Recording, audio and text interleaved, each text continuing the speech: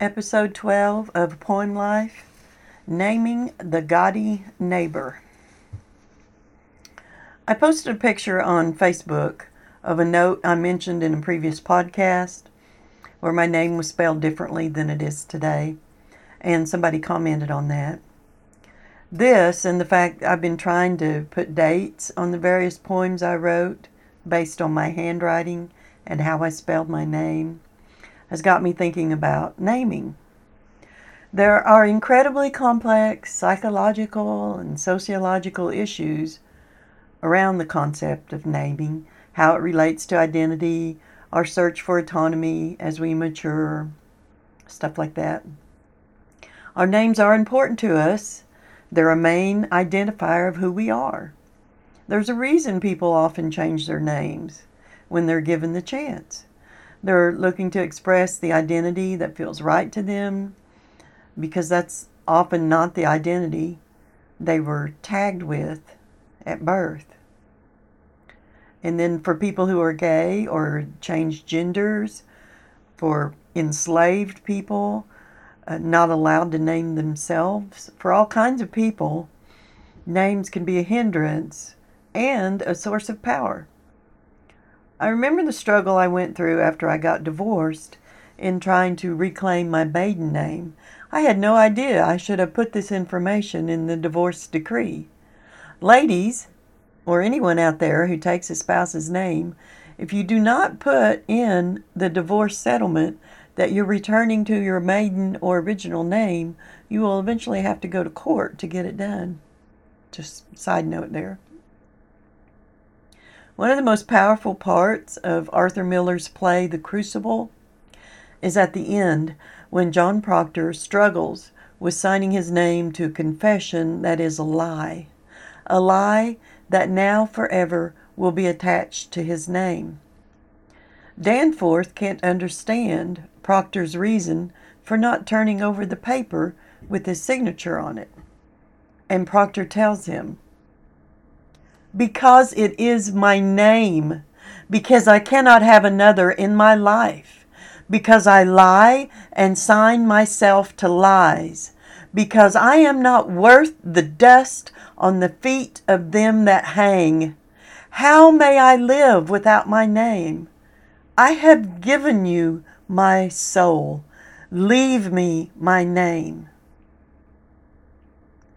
When I used to teach this play, if we were reading it out loud, I made sure a really good actor did Proctor's part on this day. If he or she didn't read this part with the right passion and vehemence, I made them keep doing it till they got it right or somebody else took over. Now, granted, this is an extreme case of one losing one's name, but the idea is there. How we live in this world is carried through it first by the reference to our name. I've written 3 books with the same main character, whose name is Perry Cassidy. These are detective novels written in verse. Perry is a girl growing up in a small town in Georgia when an older man shows up in town one day and basically sweeps her off her feet. She elopes with him and then takes his last name and also changes her first name. This is a poem in that book. It's called Leaving Sarah Brown.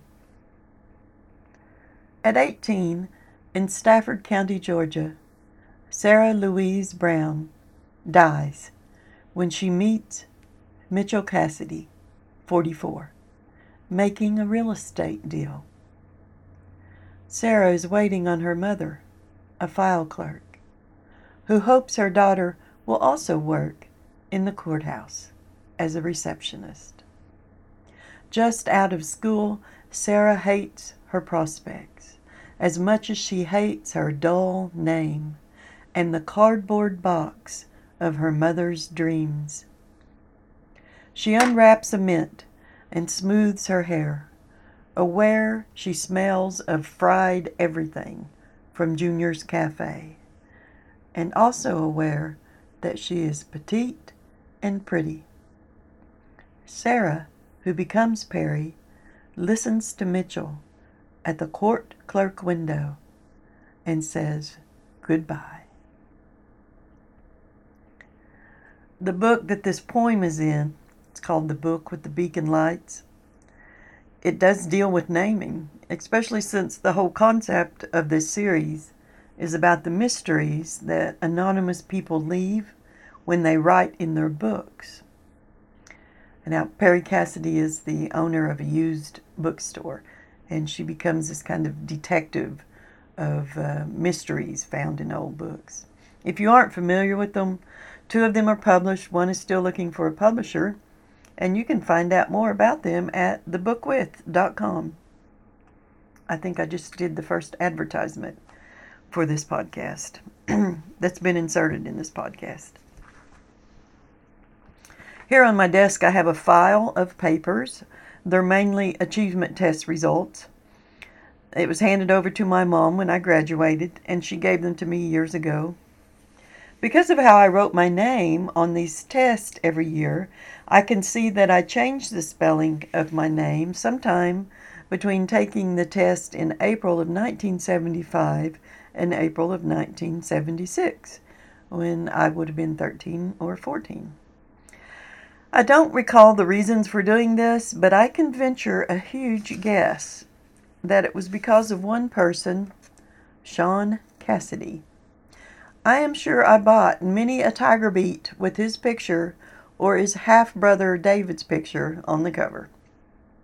I also used their last name for my main character in the book I just mentioned. Shaun, as you all may know, spelled his name S-H-A-U-N. I did have a Shaun Cassidy poster on my wall, along with the Bay City Rollers and other teen heartthrobs of the time. I was a great fan of the Nancy Drew and Hardy Boys books, so of course I watched every episode of that show too when it came out in the 70s.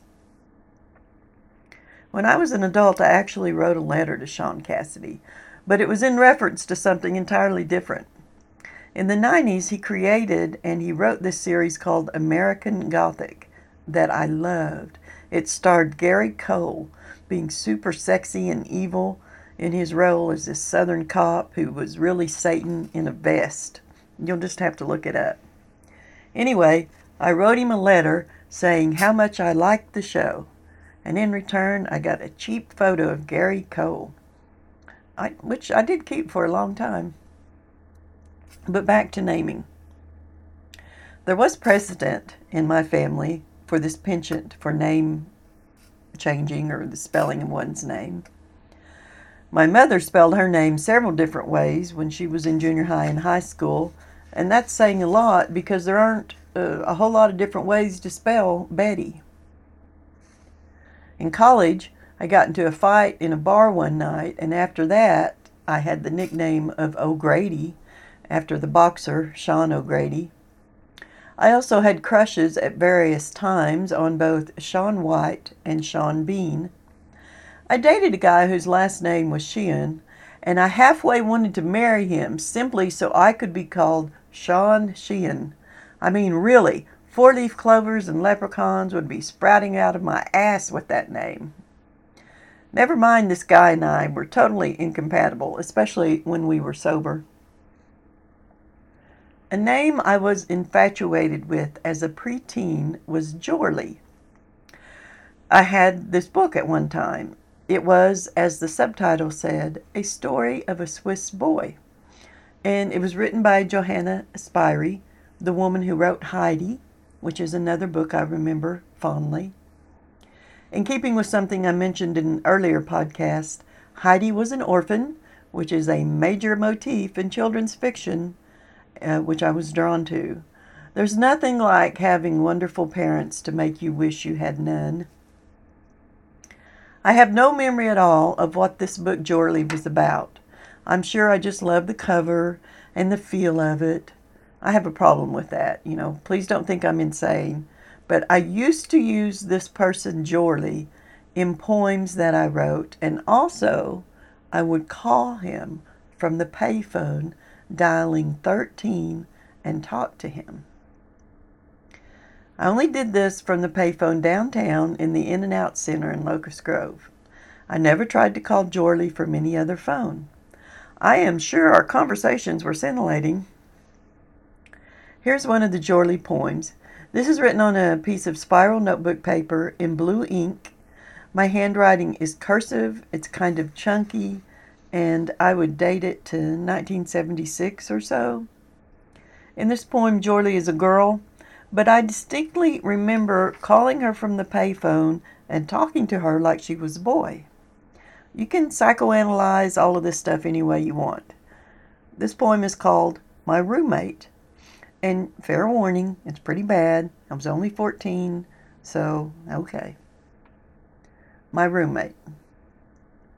Jorley says being in love is the ultimate trip. Jorley also eats sauerkraut sandwiches and sleeps with her legs on the bed and her body on the floor. I told her my idea of the ultimate trip was an undetermined amount of time on a deserted island with a Journey album and John Travolta, my only forms of entertainment. She rolled her eyes and said, "Dream on." Jorley's a little strange. Her mind wanders often. Mine does too, but I've been lucky. It always finds its way back. Jorley has gone around for days with an empty head. This morning, Jorley scrambled her toast and buttered her eggs. It spooks me. I looked at her strangely. Then she noticed her mistake and started laughing. I think Jorley learned to make beds from my brother. She takes the top cover and throws it over everything. Once she buried my cat. He chewed up her best set of sheets. Jorley is a skydiving instructor. I suppose that explains why she never seems to have both feet on the ground. Jorley has a boyfriend, a family, and many people who love her, so I watch her closely. I'm still afraid that someday she'll cook a weird breakfast and without laughing, eat it because she made it that way on purpose.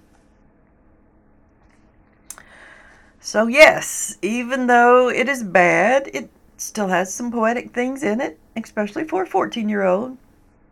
I am making stuff up, which is not a hallmark of teen poetry, even though I'm sure the Journey album and John Travolta deserted island references were true to me. The poem is not a confession, not an abstract tirade about people who don't understand me. Once again, I find myself wondering what I did that enabled me to write atypical teen poetry. I've guessed that part of this was the fact that I read a lot, and that I did read a lot, and much of what I read was actually good literature.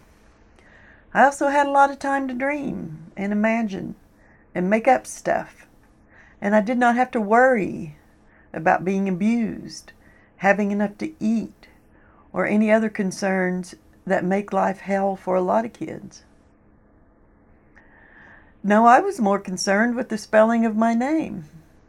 For some reason, when Sean was spelled with a U instead of a W, it just changed the whole character of it, made it more sexy, more mysterious, more of everything. So don't tell the government, because that name change was permanent. I eventually got a Social Security card with the U spelling, even though that's not what's on my birth certificate. I pity the Seans with W's of the world. Well, not really. Shaun White is still pretty hot. Way too young for me, though. The obsession with naming and renaming is, I will conjecture, a poet thing.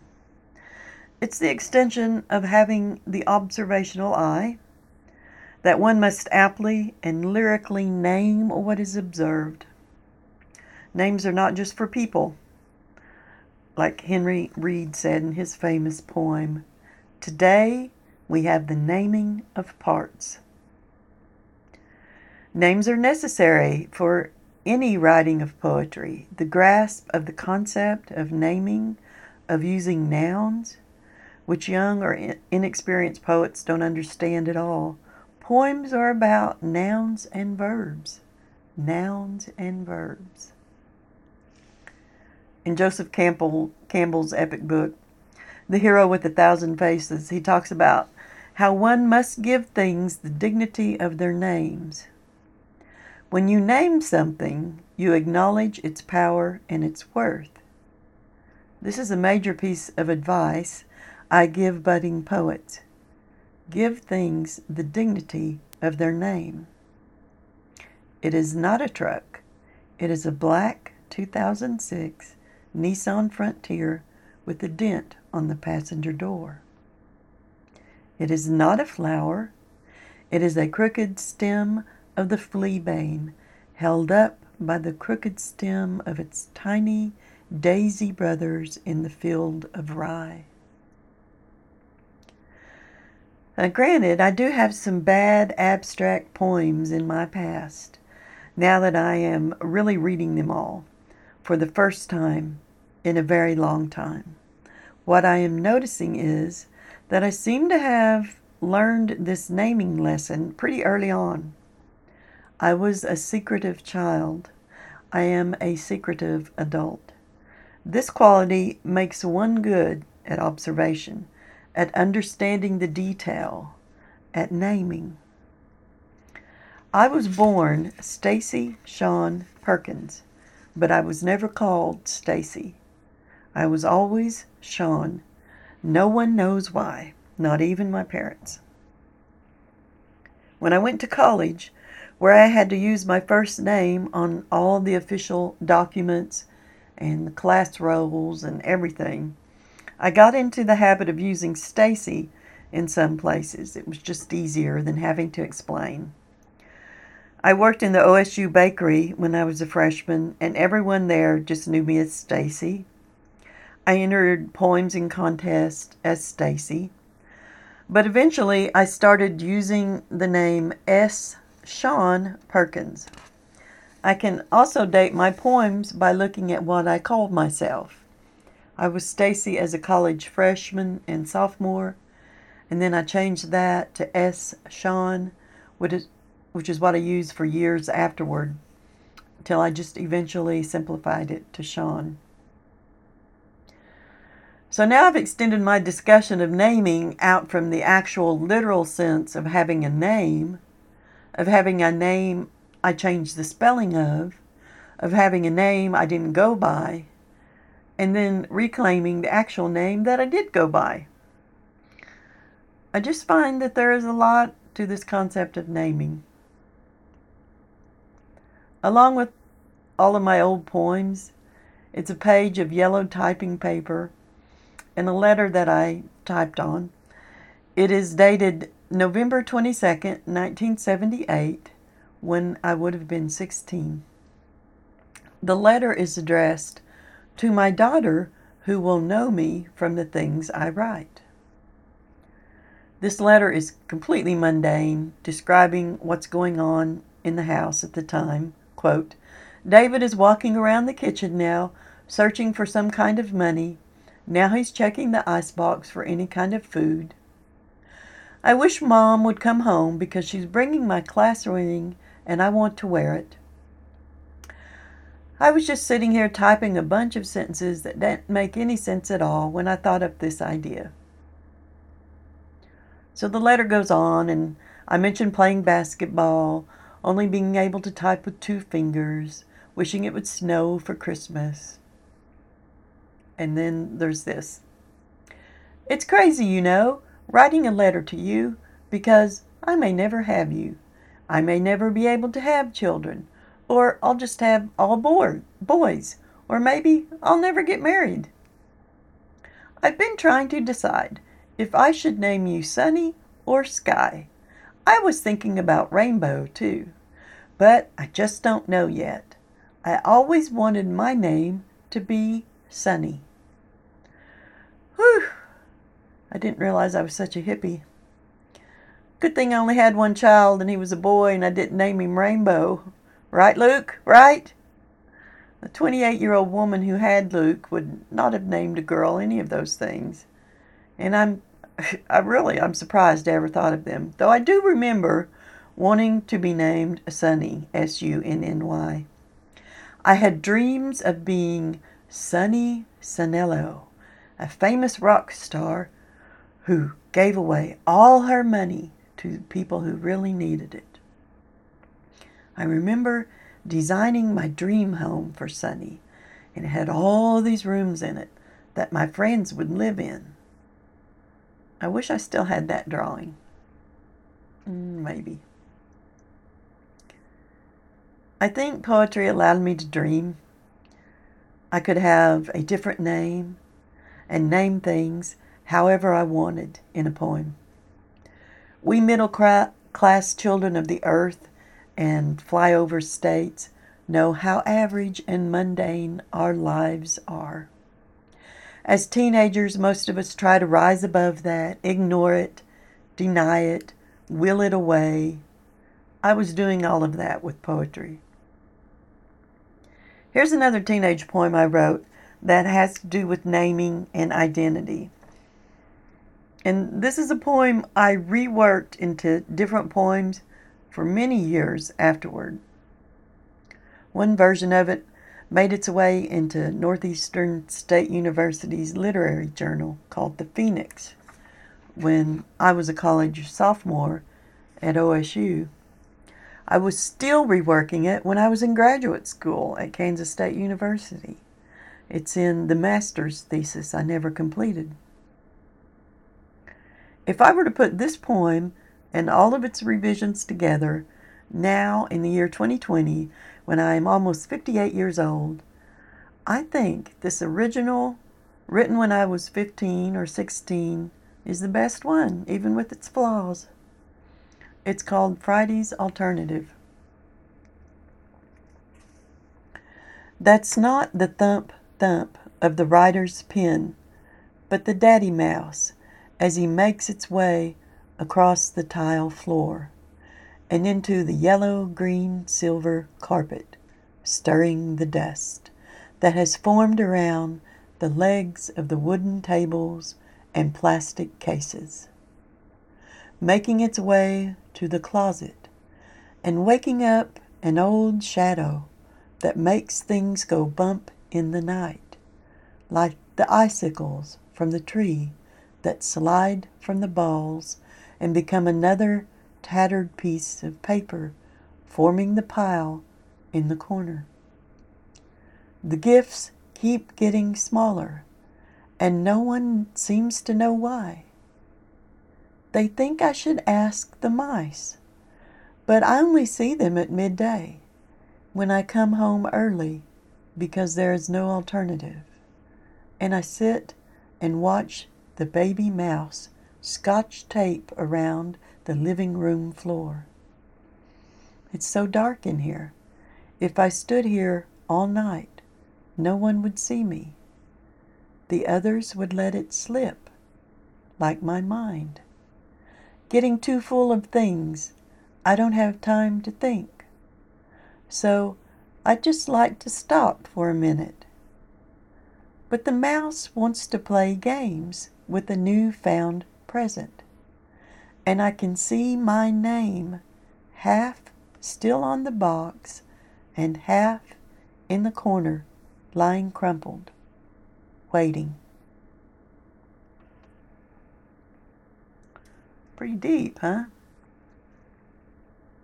I don't know what this poem is about.